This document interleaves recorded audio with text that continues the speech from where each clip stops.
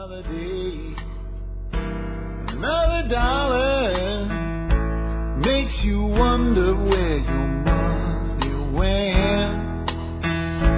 You can scream. Hi, folks. This is Jack Spirko with another edition of the Survival Podcast. As always, one man's view of the changing world, the changing times, and the things that we can all do to live a better life if times get tough, or even if they don't. Coming to you once again from Arlington, Texas, today with episode 403 of the Survival Podcast. It is a Monday, March 22nd, 2010, and we are ready to go on with another episode. Today we're going to be taking your questions, your comments, your commentary. Be a little bit of politics in today's show because you guys are asking about it. I guess it makes sense with the things that are going on. As you'll see when we cover our first question, most of what's going on, I'm not surprised about at all, not even a little bit. I'm sad to say over the weekend another one of my predictions came true, another one of those predictions that I don't want, or at least it came closer to being true, and it looks like it's inevitable now. And rest assured, I'm not happy about being right. I would have really liked to have been wrong about that. And of course, that has to do with the health care bill. But we're not really going to talk much about that today. We're going to try to stick to more things that are practical, fact-based solutions, action-based solutions, things that you can do. Before I get into the housekeeping, I'll give you an example of what's been going on around here. In spite of, once again, the claims of global warming, here we are in March. It is, today is March 22nd. So Saturday was March 20th, right? So March 20th in Dallas, Texas, guess what happened? It snowed. And it didn't snow just a little bit. It actually snowed a little bit down my way, down here in the Arlington, Mansfield area. We got about a half inch to an inch, depending on what part of the yard you looked at, which side accumulated better. My lettuce was completely buried in snow. More on the garden and my efforts there in just a second, and how this affected or did not affect it because of the measures we took. But up in Plano, up in Frisco, where I used to work, those guys got like between 6 and 8 inches of snow. That's not that far away. Well, as you guys remember, it's about a 50-mile commute, but it's only about, I would say, 25 to 30 miles maximum actually north of where I live. So it's an interesting situation that we're in today. So how did this affect me? Well, it didn't really affect me much at all. I did want to get an early start, so I had some really early pepper plants. They're already about 6 inches tall and doing good. Some of them have buds and little peppers on them already. They're in one giant pot. I have about half a dozen tomato plants that are also being pot grown. And I put them in these great big huge pots, the ones I found last year. So right now my kitchen floor is completely covered with these big giant pots. Maybe I'll do a quick video today before I put them back outside. But everything made it through great. The lettuce you guys saw in my video, covered in snow, doing great. And a couple basil plants that are in the ground. I covered them with 5-gallon buckets, doing great. So everything survived. Because I didn't jump the gun. Hopefully, if you've jumped the gun this year, this little cold snap that just came through the middle of the country like a bubble didn't get you. But if it did, hey, get some more plants and just get them going again. Now let's go ahead and knock out that housekeeping. Housekeeping item 1, taking care of our sponsors because they do a lot to take care of you. Speaking of growing things in the ground, sponsor of the day number 1 is Backyard Food Production. If you want to know how to grow your own food, both in the ground, on a tree, and also in the form of protein like rabbits and chickens and geese and all of those good things, so you can actually turn your backyard, whether it's a small homestead in the city or a great big sprawling acreage out in the country, into a food production machine. Check out Backyard Food Production. Get their DVD and do what I did, and that is learn things you thought you knew and learn how to do them better. The next one up today is Survival Seed Bag from Solutions from Science. This is also about planting things in the ground, but is a survival seed bag something you buy today, break open tomorrow, and plant an acre with the next day? Well, you could, but that's not its intent. Its intent is these are specially stored seeds designed to last for up to 20 years so that you always have a stockpile of seeds in case of an emergency. So this is a supplement to your long-term agricultural planning. Great product. Recommend you check it out. Again, it's from Solutions from Science. You'll find both of our sponsors on today's website. Remember to subscribe to us on iTunes. Please do that even if you are not an iPod user. You can get iTunes for free. Subscribe. Please put a nice review about us. And I'll tell you what, there's a guy, kind of a mean-spirited guy that doesn't like me, that put a negative review on iTunes, which I don't care. But he got a bunch of his friends to say it was helpful. If you're an iTunes account user, if you could go pull up like some of my 100-plus positive reviews instead of the like 3 or 4 negative reviews and say they were helpful, that'll help those kind of move to the top of which reviews are most helpful. Because I don't want people misled about the show by somebody who obviously has emotions emotional and mental problems, because this guy does. He was kind of a stalker for a while before I scared him away. But if you guys could do that, that would be helpful. Next up is, connect with us on Twitter, YouTube, Facebook. Last but not least, consider joining the Member Support Brigade. If you do that, you'll get exclusive content available only to members, and you'll get discounts from, I think it's like 18 vendors we have now. And the latest one was Honeyville Grains. Honeyville Grains, 10% off of everything. I'm talking to them, and I'm going to have them send me some cool stuff to do some YouTube videos with. I took all my eggs and powdered butter to Arkansas the last trip we made, and I was like, man, I should have left at least a couple cans of that here. So I'm going to see if I can get them to comp that to me for a little plan I have. I was watching Ron Hood's video this weekend, and one of his videos was DVD series, and his wife Karen was showing how to make bannock, and they were mixing butter into the bannock, and of course it gets kind of crumbly, and they use margarine instead of butter because it lasts longer in the wilderness and things like that. I thought, you know what? If you use powdered butter in bannock, you don't have to worry about any of that stuff. It'll last, especially if you vac seal it or even just keep it in a good, tightly sealed Ziploc bag. So I'll be doing a video with bannock in the future with some few additions, one of them being using powdered butter versus the way most people do it. So with that, let's go ahead and get into the main topic of today's show. And here is the first question. It comes from a guy named Tom, Jim, Harry, Frank, Sue, and you name it. There's about 20 people that have emailed me about this over the weekend. The House passed at least a version of the Senate's health care reform bill, the one that's been fought so hard, the one that the Tea Partiers are upset about, the health care bill. The one that has been sensationalized by both sides. One side has said it is, hallelujah, glory, we will all be saved and have health care now, when that is not the case. And the other side says that, it's going to turn the entire United States into Nazi Germany, and they will be putting people to death on a daily basis, which is also not the case. The truth, as usual, lies somewhere in between. But this bill stinks. It does take away freedom of choice. It does have language in it to let them fine people who don't have health care. So if you don't qualify for the government's program and you don't buy your own health care, you don't get it from work, and you still are uninsured, you have to pay the government a fine now if this thing completely goes through. And it looks like it's going to go through. And what people want to know, and this is one of the things I got from a few people, why haven't I been sounding the charge to fight it over these last couple of weeks? Because I told you I think, again, it was November, they're going to pass this. And I felt like everything had been said. There was very little left to be said at this point, and the people that still wanted to say it were saying it. And I, again, focus on solutions, not problems, here at the Survival Podcast. And what do I think is going to be the result of this now? I think that you will see a massive exodus of Democrat congressmen and senators in the coming election. Does that give me great pleasure? It gives me some. But I'll tell you what, the people coming to replace them probably won't be much better. And if they are, I don't know how long they're going to last. Our system is broken because we have a two-party system, and we have socialist and socialist light in our government right now. The problem is that everybody in our government right now believes it's their job to solve our problems. That is one of the greatest lies ever told to the American people, that it is actually the charge and duty of government to solve the problems of the people. I've said this long ago, I'll say it again today to drive the point home. Can you see Thomas Jefferson, Benjamin Franklin, George Washington, and all of these guys, all of our founders that went out and risked their lives? And make no mistake about it, even Washington was out leading troops. Franklin was kind of behind the scenes. Jefferson wasn't out on a horse with a sword. But these guys all risked their necks. Had the revolution gone the other way and they lost, every single one of them would have been shot or strung up. And there's a good chance that parts of their family would have been shot and strung up. And a lot of the guys that were kind of statesmen that were captured were shot and were strung up and did have their families shot and strung up. So all these guys took huge risks to life and to liberty and to their sacred honor to revolt against England and create the United States of America. And can you see that we're all sitting around and going, do you think it's worth it? And can you see Washington saying to Jefferson and Franklin, guys, I think it is, because if we do this, we can create a country where we can solve everybody's problems. Do you really think that's what this country was all about? See, but government has been led to believe today that it's so big, it's so massive, it has so much money, it has so much power, it's got to do something with it. So a lot of these guys aren't evil, they're just misguided, because government can't fix problems.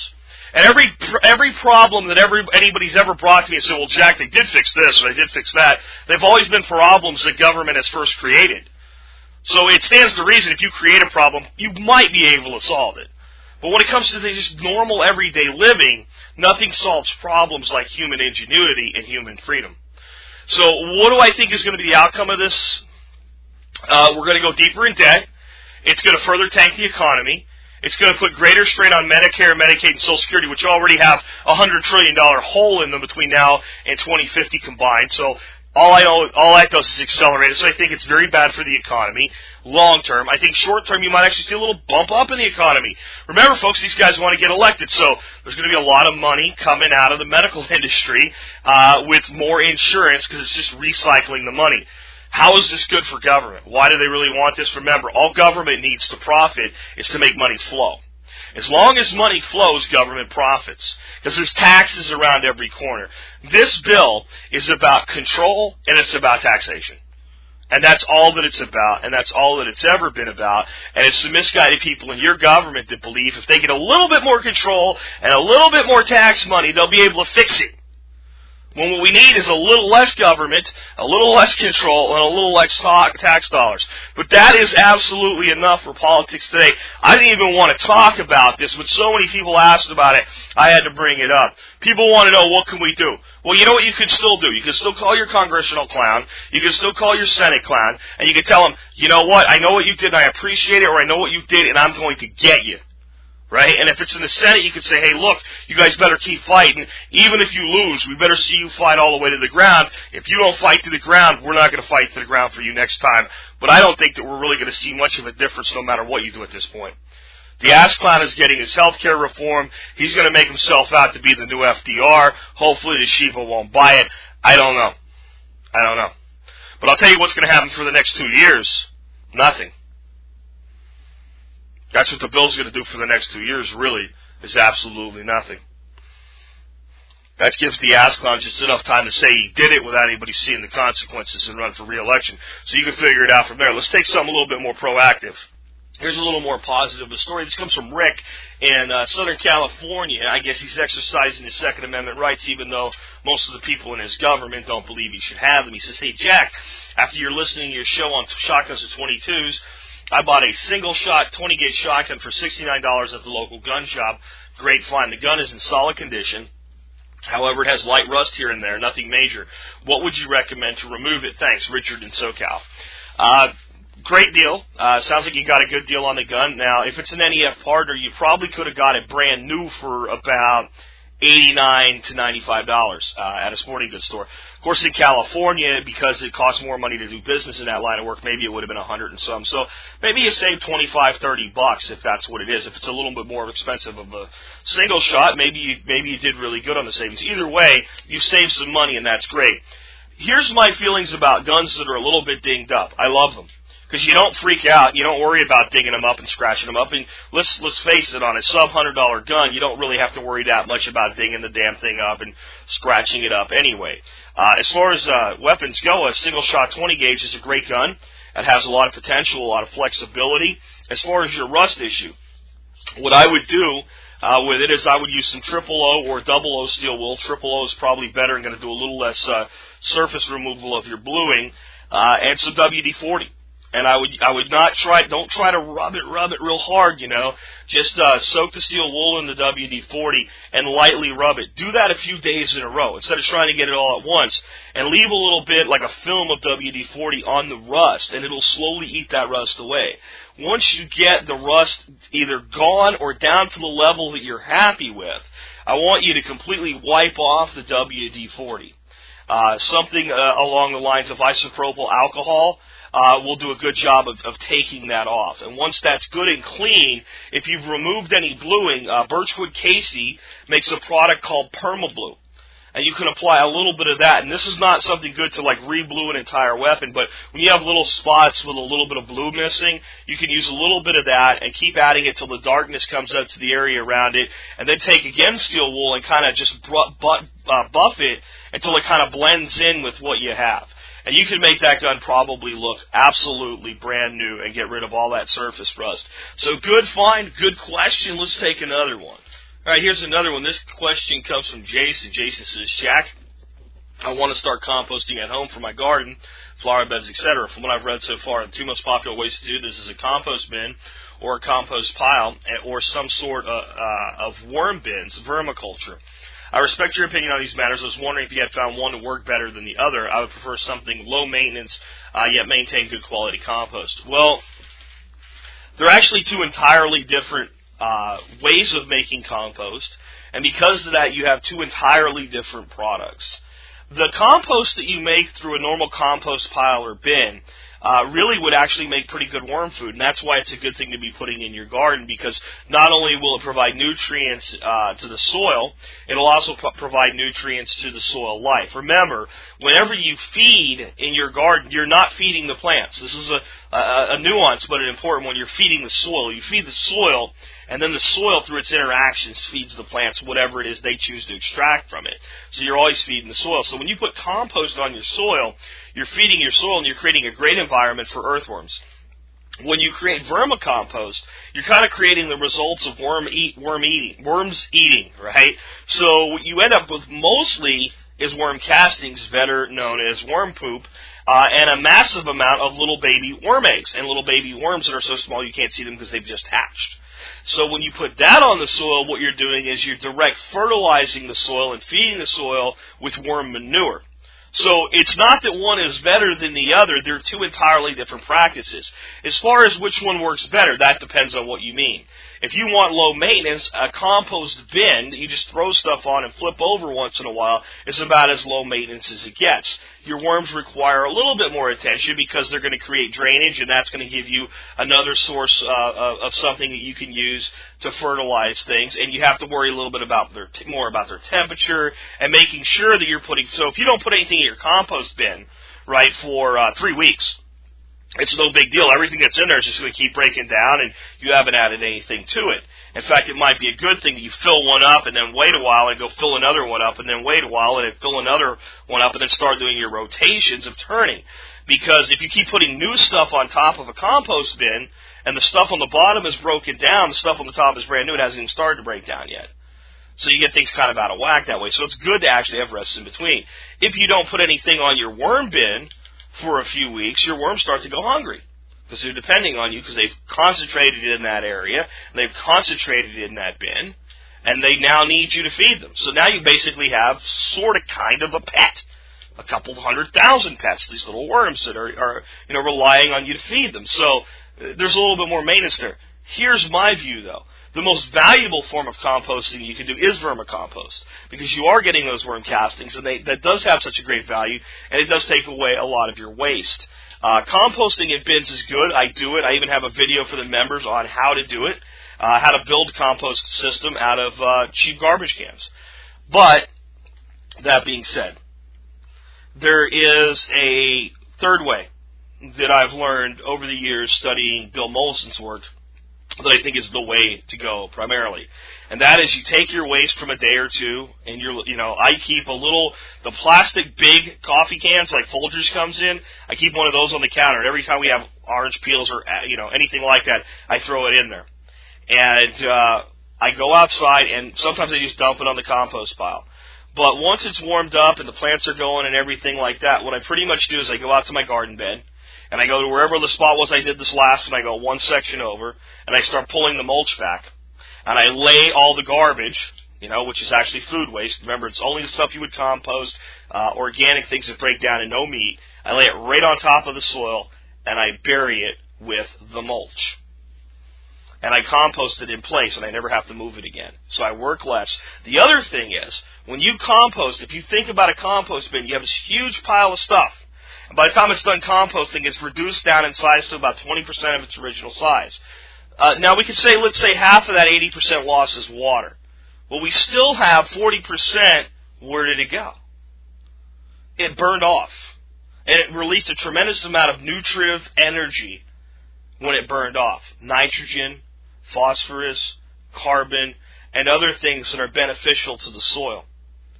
When we put it underneath the mulch, a great deal of the gas off that comes as it's broken down is actually forced into the soil. So it's more efficient at getting more of the nutritive value, the potential nutritive value of the material broken down into the soil. If you think about learning from nature, okay, then in nature, all the things that fall to the forest floor eventually get enveloped by leaves because there's more of them than anything else. They get held under a natural mulch. They break down and they're forced into the soil. That's how nature does it. So if you want the lowest maintenance way of doing things, get your garden up and running good, get it mulched well, and whenever you have compost, just take a practice of continuously adding it to your soil beds. And there's a lot of great things that you can do that with. Now, some people will say, well, doesn't that create kind of a nutrient? Isn't that like putting hot compost into the ground and you can burn roots and things? Again, you're putting it at the surface, you're not digging it in. And it's being spread out in small pieces throughout the garden. If you stopped at section A today, start at section B tomorrow, and if you put stuff in B and C tomorrow, go to D, and keep going until you get back to A. I think you'll find that by the time you pull the mulch back on spot A again, you won't even see anything. It breaks down extremely fast that way because now you're doing both vermicomposting and conventional composting because, of course, all the soil life is feeding on that decaying organic matter. And then here's the real beauty. The kind of life that you want in your garden is twofold. You want life that feeds on other living things. You want carnivore insects. Actually, 3 you want. So you want carnivorous insects. That's all about above ground and what's above ground to attract them.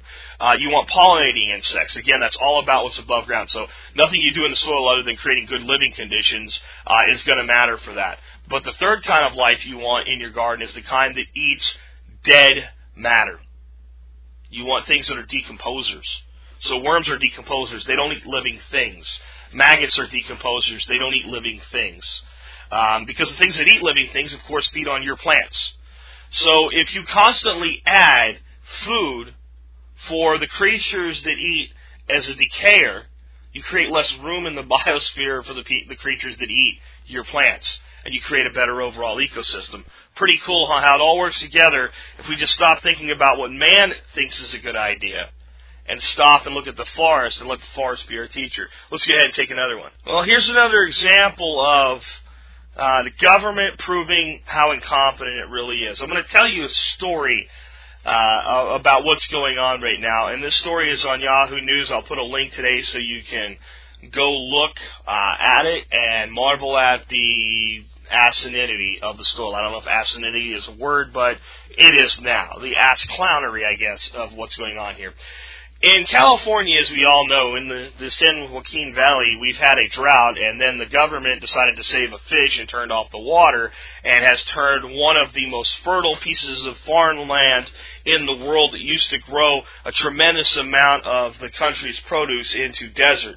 We won't go deep into that other than to tell you that we're talking about, in this particular instance, about 47 square miles of that area. Well, they've ruined it. It's been destroyed. There's very little that can be done to bring it back because the topsoil that took eons to form is now gone. That's right, gone. It's not coming back. It is gone. Now, if they were smart, they could turn it over to permaculturists like Jeff Lawton to come in there and start swaling things and start conserving the little bit of water they do get and start growing other things, and I think they could actually turn it around. But using our modern agricultural techniques that everybody's addicted to, that land has been destroyed. Even if we turn the water back on to certain parts of it now, it's too late.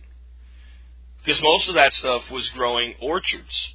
So we're talking 15 years to get back into production, even if everything was perfect, and things are not perfect. So the geniuses in the California government have come to an agreement with the people controlling the land and have decided that about 600,000 acres of San Joaquin farmland will now be turned into a solar farm.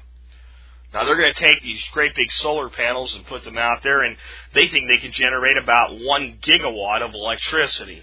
Well, I guess that's kind of an upside, isn't it? I mean, that's enough to energize 1 million homes. 1 million homes will be fed with clean, renewable energy because they're going to take this land that they've destroyed, turn it into a solar farm. So, Jack, what's wrong with this? Why is this ass-clownery? Well, here's the deal. What are they going to use to do this right now? A lifeless desert, right? Well, deserts aren't lifeless. they have ecosystems in them, so it's not lifeless, but it is a desert. We'll agree with that. Do I think it's a bad place to put solar panels? Now that they've destroyed it, not really. I think it makes a lot of sense. I think they could farm and put solar panels in this place if they were smart. In fact, they could use some of that solar panel shade to create microclimates for a different type of crop and start doing some. So it could be combined. And building the panels now, if we ever become enlightened, doesn't prevent that. So I don't have a problem with that land currently being used for solar panels. So what's my problem? Here's my problem. About 2 years ago, Governor Schwarzenegger came up with one of the first good ideas he's ever had in his life since he became governor of California. He was going to put in a massive solar farm, and I believe the number was right about 1 gigawatt of electricity that he was going to create. Do you know where he was going to put it? He was going to put it in the natural California desert, the part of California that already was a desert.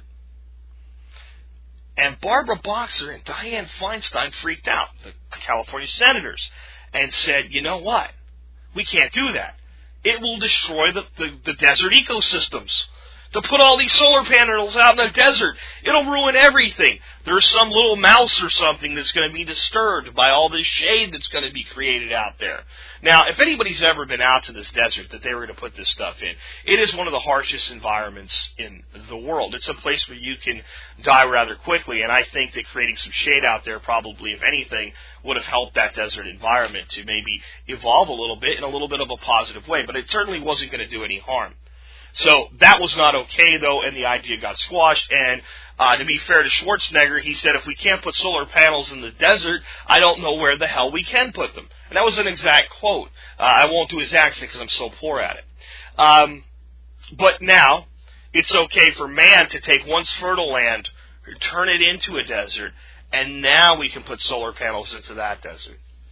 Folks, this is why I tell you, your government can't solve problems.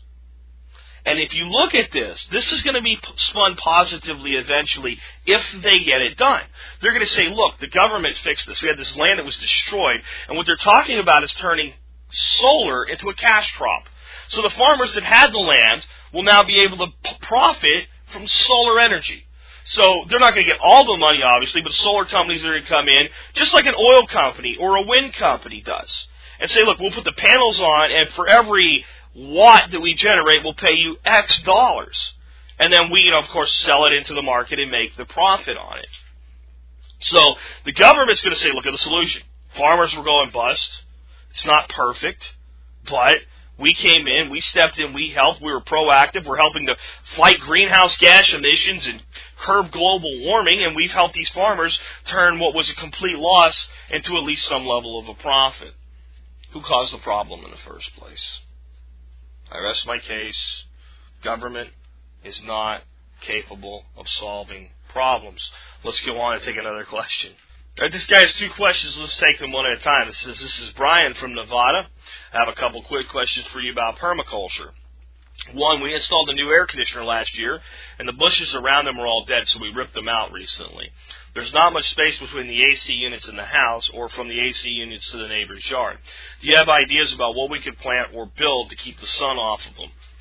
Well, if it's kind of sandwiched between 2 houses, unless it's directly southern facing, it probably doesn't get a tremendous amount of sunlight. It's probably only portions of the day, so it's actually probably somewhat shaded already. But it's still a good idea to help shade out the rest of the sun from hitting the plants.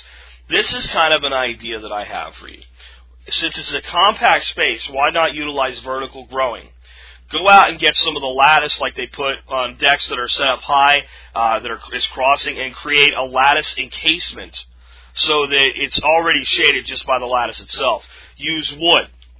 Don't use plastic for this. Plastic will last longer, but it's going to get a lot hotter in that Nevada sun, and because of that, it's more likely to scorch your plants. Now, some places I think plastic makes a lot of sense. I'm hedging my bet with you being in Nevada that in the middle of summer that plastic is going to be a lot hotter than wood. Okay? So go with wood lattice. It's also a fairly dry environment that you're in, so you're not going to have to worry about the wood rotting out very quickly anyway. And the stuff's cheap and easy to replace. Do your posts down into the ground and put your lattice at least an inch above the ground. Don't let the lattice go down and make contact with yours. In fact, 2 to 3 inches would be fine. That's because down there on the earth, where all of the condensation from your air conditioner goes to, it is actually going to be quite moist. But I have a plan for that moisture. Let's go on from there. Next, plant some type of climbing vegetable. Whatever is going to grow well there. I don't know how much sun or how hot the area is that you're going to put this in, so you're going to have to make that decision. But whatever vegetable is going to do best, climbing up the sunny side of that. On the back side, you could do something that's going to climb and shade and do well, and the only thing I know is English ivy. The problem with that is the ivy's probably going to take over the rest of your lattice, so the back side you may want to not plant anything unless you can come up with something that'll grow back there. Again, this depends on how if the sun flows straight through that slot, maybe you can grow stuff on all three sides, because one side of the house you're not really going to grow anything.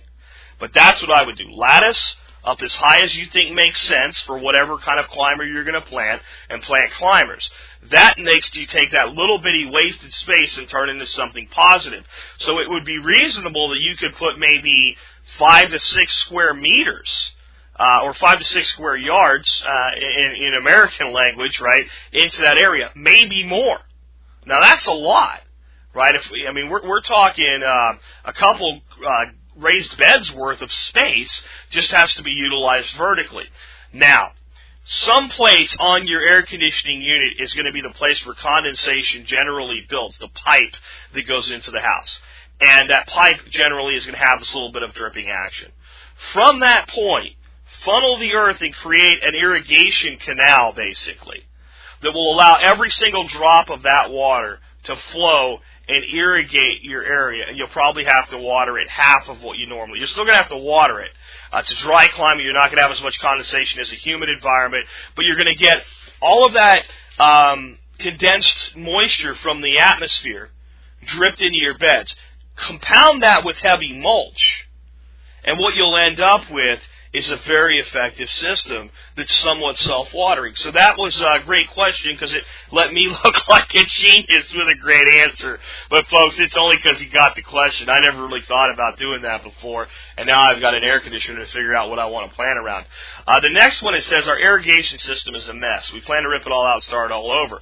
My wife and I disagree about what to do as we're planning to create a permaculture food forest. How extensive do you think our irrigation system needs to be? Well, I'm assuming you have your air conditioner close to another house, a relatively small backyard. So you want to be able to irrigate in zones and pretty much irrigate everything. But what I would plan on doing with your irrigation is drip irrigation under mulch as much as you can, especially for your trees. I am not a big fan of sprinklers. I think they're a terrible idea. I can't really advise you. I don't know your land. I don't know your layout. I don't know what you want to grow. I know you're in Nevada, but I don't even know what part of Nevada you're in. Southern Nevada, down by Vegas is a lot different than northern Nevada up near the forests. So I'm not sure. But what I would tell you is that you need to plan to put in first of all, start with efficiency before you even worry about the new irrigation system. Plan out how you're going to sculpt the land with swelling and rain gardens and depressions and changing the angle so that any water that does come on your property takes the slowest and longest path off your property. Then what will happen is you look at that is you'll figure out that, well, what we need to do, even though we think there's no slope, there is a slope here. We need to put the heaviest irrigation on the highest point of the property because now it's going to percolate through, and you'll kind of wean it off toward the end because the lowest point's going to get the most natural irrigation. And every time you irrigate, some of that irrigation is going to flow down to there. But I'm a big believer in drip irrigation or soaker hoses, and drip I like a little bit better. I like the mulch down and the dripper on top of the mulch, not under the mulch. It makes it easier to maintain. I know it kind of like, you can see it, but you can put everything underground except the parts that actually do the dripping. And here's why. When you put them under mulch, the holes tend to get clogged. Worse, because it's under the mulch, you don't know it's gotten clogged. So the first time you get an idea that maybe a certain zone's not being watered well is when your plants start to die. Not good. So I would look at that approach. This is the best I can do with the information you've given me, but good question. I really like the one about the air conditioner because that's something I really never thought of before, and one of those ones I go, what's wrong with you, idiot? You should have thought about this a long time ago. Let's take another question.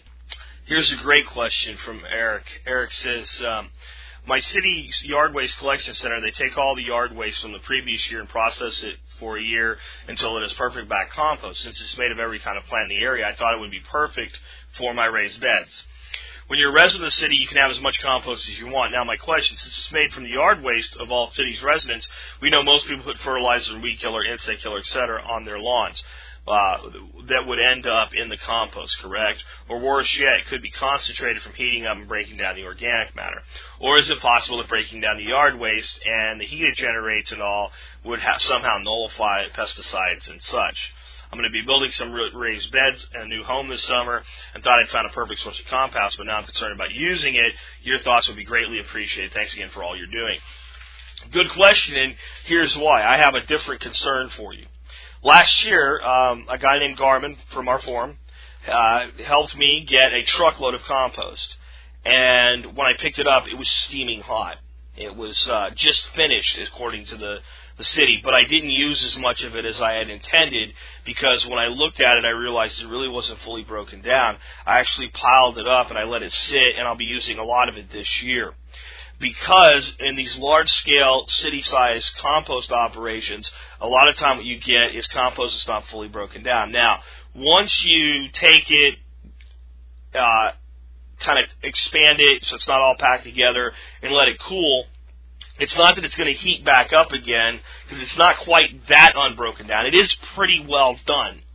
But what happens is when you use too much of it in one place and you don't have compost that's a little further along going on with it, a lot of the nutrients in it, since it's not broken down, have not really become bioavailable yet. What they need is they need the soil life to get in there and take this sterile product and make it something better. Now, how is this different from compost that you buy, let's say, in a bag from the big box stores? Well, the thing about that is that compost generally is in those bags for quite a while before it finally gets from the back of the line to the front of the line, so to speak, for you to buy it.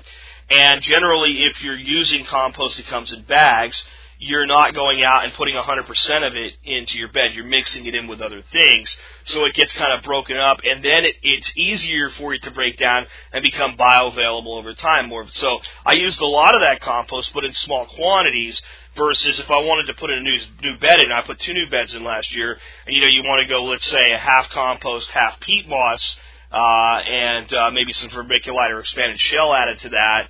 I wouldn't use all of that compost. I would only use parts of it, and I'd bring in some other sources of compost. So that's one thing. The insecticides and all, most of that stuff is going to get kind of washed away over time and broken down with heat, but some of it's probably still there. But that's going to be true no matter where you get your compost. I'm sorry to tell you that. Even if it's supposedly an organic composting operation, there's so much of that crap out there anyway at this point. Fertilizers, the good news is that they get utilized. And once they're utilized, they're kind of broken down and gone. Now, they sterilize the soil, but life has a propensity to return quickly. So I'm less concerned about the fertilizers. The one thing that does concern me is herbicides. And herbicides have a propensity to stick around for a lot longer.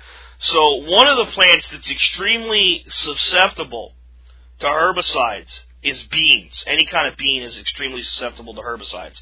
So what I would do, if you want to make sure there's no herbicide residue, and just be careful with this, take your compost and put it into a pot, and take some, known safe potting soil and put it into a pot.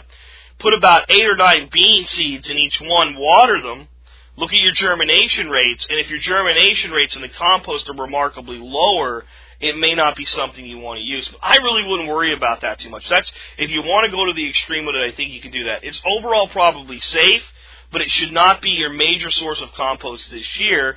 Go get what you can now, put it aside, let it spend another year breaking down. Use it in small amounts throughout your garden. And next year, if you want to expand your operation, you could probably feel a lot more comfortable using it. Long answer, but since I've had personal experience with it, and I actually have used stuff like that in the past and gotten poor results one year and great results the second year, I've kind of worked out why and wanted to make sure you didn't kind of shoot yourself in the foot with what you thought was good soil. Let's go ahead and take another question. I've got a question here from the guy's name is Mel, and Mel says that he's been considering going out and taking some wilderness survival training. Typical stuff that we think of when we think of survival. You know, how to build fire, how to trap, how to navigate, and things like that out in the wilderness. But the more he's thought about it, he's realized that in most of the situations that would ever go wrong, that he would probably be at home, and maybe he should spend more time learning skills about how to survive at home. What are my thoughts on this? And I think that there's balance in all things. And I'll tell you that a lot of the skills that you'll learn in the wilderness are actually very applicable to what you would have to do in the city. If you learn how to go out and trap and snare in the wilderness, it's a safe place to practice it when there are no emergencies. For instance, there would be no reason when I moved to Arkansas, and this is not even primitive traps and snares, but there'd be no reason that once I was in Arkansas on my own property during the proper seasons that I couldn't set traps for raccoons and foxes with conventional leg hold trapping that trappers have used to run trap lines for centuries and eons and eons. But I won't do it. And why won't I do it? Well, I have neighbors with dogs and I have neighbors with cats. And even though using a leg hold trap, that probably wouldn't ever really hurt. I'd be able to release the animal. I might break a toe or something like that, but the animal would probably recover. I don't want to do any damage or harm to my neighbors' pets and animals. So if I want to practice those skills, then I need to go out into the wilderness. But if we get into a point where I have to feed my family, because our food storage is run out, or we're end up stuck somewhere where we don't have the food storage, then I'll take those risks, and I'll be willing to do that type of trapping even in a very urban area like where we live here in Arlington. So it's a great place to go practice those skills. The other thing is, I mean, when you look at wilderness skills, the main things they teach you are how to get from one point to another, how to provide yourself with shelter, how to provide yourself with food, how to provide yourself with water, and how to protect yourself, and how to make fire. Right? Everybody has a fire starting school video, what have you. Well, if you have those 6 fundamentals, then you can survive in any environment, be it urban or be it wilderness. Now, I've also been watching one of Ron Hood's videos on urban survival, and he said something that was very interesting, and I tend to agree. He said when he and Karen decided to go from the Woodsmaster series and start doing the Urban Master series, they realized that it was actually more complex, and that the city and the urban environments can actually be a lot more dangerous than the wilderness, because not only do we have to worry about providing those 6 needs for ourselves, we have to worry about all the lunatics out there that didn't think about it at all, trying to provide those needs for themselves and competing with resources. So we're in the wilderness, we might have a lot less resources. We also have very little competition for it, especially in, let's call it, peacetime. So if we go out to practice our skills in the wilderness now, there's not a lot of competition for ground squirrels. People pretty much feel you can eat all the ground squirrels you can catch. I'm not going to get in your way. I'm going to eat my hot dog, my Oscar Mayer, or my ballpark or whatever, and I'm probably not going to see you because you're hiked out somewhere and I'm in a little campground. So there's no real competition for those resources, even though they're thin comparative to what's available in the city. In a city, during an emergency, you have a lot of resources. You have a tremendous amount of competition, and those resources are quickly dwindled to an even slimmer supply. So I think that there's kind of this area where the two overlap. And I think the other thing is, it helps you learn to deal without. Once you pack up that pack and that bag and you go off to a school, or you go, if you've learned some things already and you feel safe on your own, and you go out and safely practice your skills in the wild, and you get a couple miles, even just a couple miles away from the car. At that point, if you've forgotten something, you have to make do, and it makes you think. So I think wilderness skills are a tremendous advantage for the person that's concerned about urban and rural and even suburban survivalism. But I do think the two are different animals, and we do have to approach them differently. As long as you can stay in your home, you've got the shelter thing worked out. Even without a lot of heat, I mean, it's pretty easy to keep warm inside of your home. Even without heating, there's some things that can be done. Basically, you create small wilderness shelters to hold body heat inside the house. And I think, again, there's the overlap. So we go in our homes and we want them to be as spacious as possible. We think that's a great thing. And let's be honest, as long as everything's running properly, it's a great thing to be able to turn a little dial on the thermostat and adjust the temperature up and down to our liking. When we go out into the wilderness and they teach us to build a shelter, they teach us building a large shelter is a very bad idea. The larger the shelter, the larger the area that has to be heated. And in a cold time of year, our bodies actually release a lot of heat. And if we contain that heat, we actually stay remarkably warm in a very small spot. One of the ways we used to do this in the military, we would dig a hole just a little bit deeper than the human body, about the size of a shallow grave. We would line the bottom of that hole with a couple inches or more thick of material. Pine straw is great for this. We put a sleeping bag down in that hole, and then we would take a shelter half and stretch it flat over the top of that hole. And then we would leave one small access point to slide in.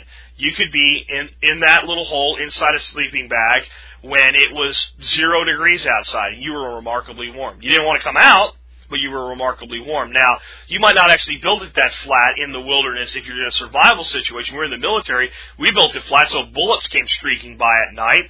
Unless something, like a shell happened to land or a grenade happened to land right on top of you, you were probably safe. So that's why they were built that way for tactical situations. But the principle is still the same. Reducing the area that your body has to warm, right? And putting as much insulation around it as possible. So now I'm home.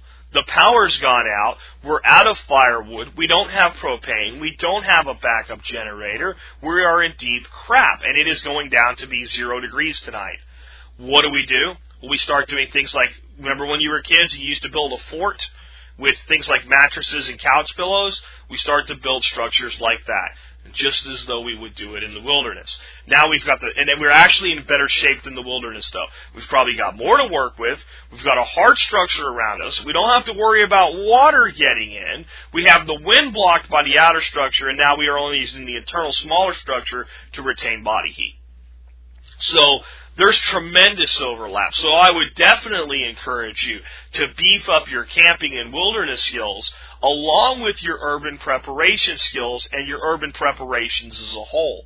So these are things like making sure you're storing food, water, and alternative heat, and then you don't have to rely on those things. But here's reality.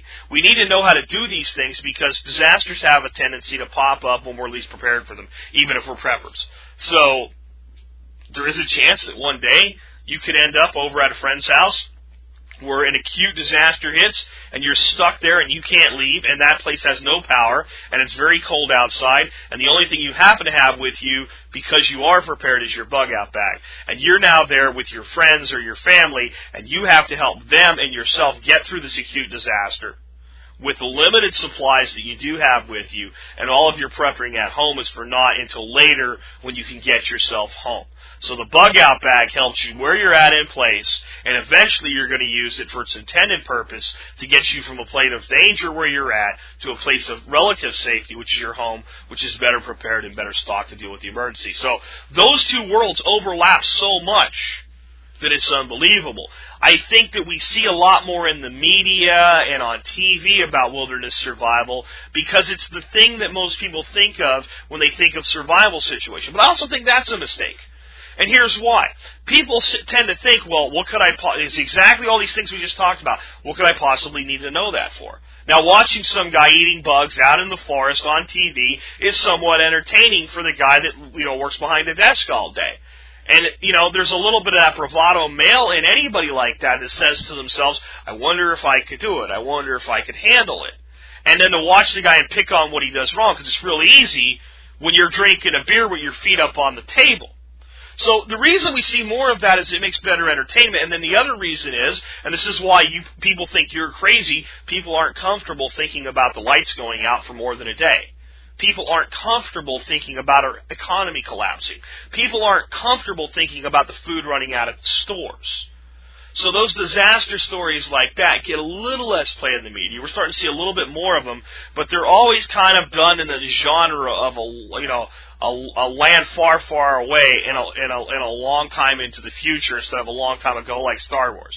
They always kind of put this distance in there, or they do them in hypothetical ways. I just watched one called The End of Oil, and it was Armageddon after oil. Well, instead of showing how the oil production would run down as we tap the last of our 1.5 trillion barrels in the ground, they said if magically overnight all the oil disappeared, here's what would be the consequences. Well, that softens the blow for people because, that's not going to happen tomorrow. you see. And that is exactly how a lot of these things come out. And that's where the blur comes for people. So I believe, yes, strengthen your wilderness skills. Yes, strengthen your preps at home. And realize the overlap is there. And if you know how to snare a ground squirrel out in the middle of the Rocky Mountains, then you can squirrel a cotton rat under a deck in a backyard in Arlington, Texas. We've done it here. We don't rely on those cotton rats to eat right now. I feed them to the snakes. But you know what? I'd eat rats too. And Ron, if you're listening today, those guys at the end of your cave cooking video that didn't want the rats, if you ever cook up rat again, you need a guy on camera to eat some rat, especially the way that was cooked. Phone me up. I'll come out there and eat some rat, and I won't even squirm for you. All right, so let's go ahead and see if we can work in one more question before we wrap up today. How about we end with a little bit of a positive beat on the genetically modified food front? As anybody listening to the show at any frequency of time knows, I'm highly opposed to genetically modifying our food. I think we're playing with things there that we don't understand, and we're starting to see results of the damage that can be done. There was recently a study out that all of the supposed safe corn from Monsanto, these genetically engineered types of corn, is causing organ failure in laboratory animals when they're fed these diets. And they're not being fed massive amounts of it. They're just being fed what a rodent eats when he eats, corn. It's not like they're concentrating the results. They're just taking the genetic corn. Here you go, mouse, eat it, and next thing you know, his liver's failing. So we've learned that there are consequences to this. This generally recognized as safe crap is starting to fall apart. Well, there's a company out there that I really like. I really like these guys. I like them so much that I reached out to them and said, hey, would you like to work with us and be part of the Member Support Brigade? And they are. And the company is High Mowing Organic Seeds. And right now, if you want to order anything from High Mowing Organic Seeds, you get free shipping. And we think that's a great thing to have, a partner like High Mowing and free shipping. So if you're an MSB member, these guys worked with you, and you can buy anything you want from them, and they'll ship it to you for free. They're also not just an organic seed company. They're somebody that believes in what they're doing enough that when sugar beets were going to be released with new genetically modified traits, and that would go even more into our food supply, because now we're into the sugar world, because that's what most sugar beets go for, is actually producing granulated sugar, because there's not a lot of places in the U.S. where we can grow sugar cane. So they were going to bring in this genetically modified stuff. And I'll just read you the letter from Tom at High Mowing Organic Seeds. And this was referred to us by C.H., who goes by the name Country Boy. And that's all I can tell you about him, because he didn't. Country Boy 75 on the forum. Here's the title. High Mowing Organic Seeds won our lawsuit against genetically engineered crops.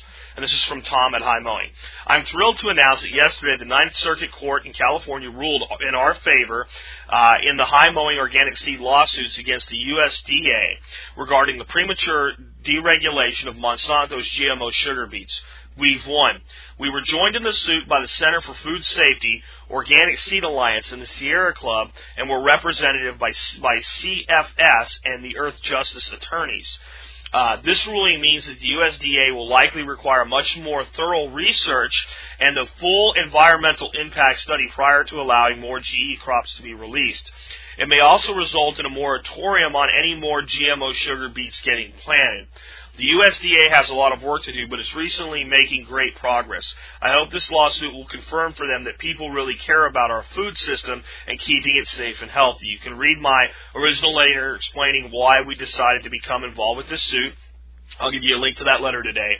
For those who are curious, here's a copy of the actual court ruling in a PDF file, and I'll give you guys a link to that if you want it as well. Thank you all so much for all the great work that you do and your support of your local farmers. The tide is turning, Tom.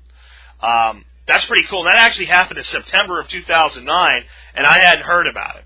I just got this in an email today, and I'm really shocked that this happened, almost a year ago now. Let's say 9 months ago. But I'm excited about it. And if you think about this, coupled with the recent rulings about genetically modified rice and farmers in Arkansas and other southern states successfully suing, in that case, Bayer Corporation, for their rice being contaminated by Bayer Corp's genetically modified rice, Maybe the tide is turning on genetically modified foods. Maybe enough people are getting upset. And often on this show, I'll tell you that sometimes I'll be wrong and sometimes I'll make mistakes. And when I'm wrong and I make mistakes, I will correct them. I need to correct one now toward the end of today's show. I have said in the past, it is illegal for a company to label their food as being GMO-free and not genetically modified. It appears that I am wrong, at least to a degree. There are food out there in packagings that say things like no genetically modified organisms, no GMOs. I think the GMO-free thing started to catch on, and that one got pushed back. Here's my source of misunderstanding. It is unlawful for a milk provider to label their milk BGH-free, bovine growth hormone-free. They can label it organic, which would intrinsically mean BGH-free, but Monsanto, who produces bovine growth hormone, has successfully lobbied the government to say that they would be damaged by a statement that basically would say that the BGH is harmful. When they're saying it's not harmful, you, the government, has said it's not harmful. You guys like it. How can you let these people, basically infer that we're damaging? So I've made that mistake. Apparently, there are places where you can go, like Whole Foods, and some of the stuff is labeled that way. Here's the big problem with it, though. There's no government regulation that says what constitutes GMO-free. So basically, I can put GMO-free on anything. And the problem with that is the very purveyors of the GMOs are using that to say, hey, they should be able to label it GMO-free. How do we know it's GMO-free? It could have GMOs in it. Hey, this stuff cross-pollinates. So there's a lot to be fought still on this battlefront. But most of the civilized countries in the world have either outlawed GMOs or they have required foods with them to be labeled as containing GMOs. Hopefully the United States is on track to that. I think if we get there, maybe people will start paying attention. And I feel as consumers, we have a right to know when our food has been genetically modified or not. Unfortunately, it's probably also very expensive for a person who legitimately wants to label their food GMO-free to do it. Because they have to do genetic testing, because if I'm putting corn in it, and even though I'm getting what I think is GMO-free corn, if it was cross-pollinated, see how that works. That's why the whole thing's a mess in the first place. But the best way you can make sure that you have the least amount of GMOs in your food is to grow a lot of it yourself. There could still be some cross-pollination, but I'd rather have a little bit of cross-pollination than food that was purposely grown that way and then sprayed with Roundup on purpose. And that's what we're eating in our general food supply. So look, be part of the solution. I hope that today we talked about some of the problems, but I hope we spent more time on solutions than problems, and I always try to do that to balance the show out. This is the reality. No matter how bad it gets or how supposedly good things get, our society is broken. We're broken as a people today. That's sad, and I feel bad about it, and I take no pleasure in saying it, but we are. We've lost touch with the wisdom of our ancestors. And when I say our ancestors, I don't mean thousands of years ago. I'm talking about your grandparents and your great-grandparents. And for some of you, your parents. Some of my older listeners that are in your 60s, your parents. And some of you that are my older listeners that are in your 60s and 50s and 70s, you. We've lost wisdom. We've lost touch with the wisdom that you have. And some of you have lost touch with your own wisdom. And many people in my age bracket in their 30s, if you grew up in a part of the country like I did, where things weren't, so hunky-dory and these times were still a little bit tough, especially in the 70s and through the 80s, you've lost touch with your wisdom and your parents' wisdom. Because you knew better. But as a whole, our society has just turned their back on fundamentals, like don't go too deeply into debt. Buying things on credit is a bad idea. Credit wasn't a real big topic in the 70s. Certainly wasn't in the 60s and was virtually non-existent in the 50s. People used credit back then to buy houses, and that was it. And there wasn't a lot of credit cards circulating around. Specifically, there weren't a lot of credit going around to people that actually needed it. The people that were using credit were wealthy, and they were using it as a leverage tool. Poor people didn't have credit cards in the 60s. Today we have poor people with credit cards. If that's not like throwing gas on a fire, I don't know what is. Today we have so many problems, but here's the reality.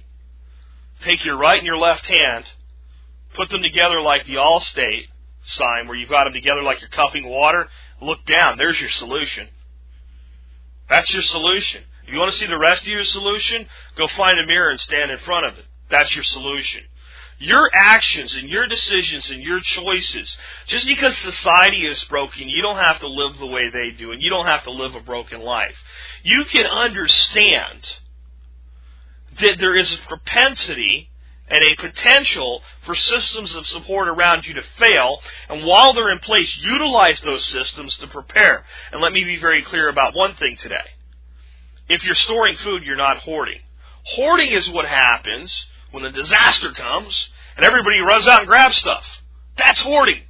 What we're supposed to be doing now is slowly utilizing what's available so that hoarding is not necessary. Because most of our disasters will pass us, at least the worst part of them, within a 30-day period. Which means if we have 90 days of self-sufficiency capability, we'll get through almost anything that'll ever come our way. And here's the big thing. A lot of disasters that could be total disasters, if we could just get this country to a point of 30 days of self-sufficiency, would never actually even turn into a disaster. They would be inconveniences. Well, you can't change the country.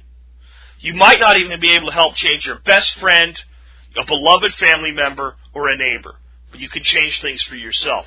And that is the start to changing things for the other people anyway, through your actions, through your deeds, and through your own internal wisdom. Trust yourself. Trust your gut. And take the actions today to plan for a better tomorrow. This has been Jack Spirko, helping you figure out how to plan for that better tomorrow and have that better life if times get tough or even if they don't. Makes you wonder where your money went. You can scream and you can holler. It really doesn't matter, 'cause it all gets spent.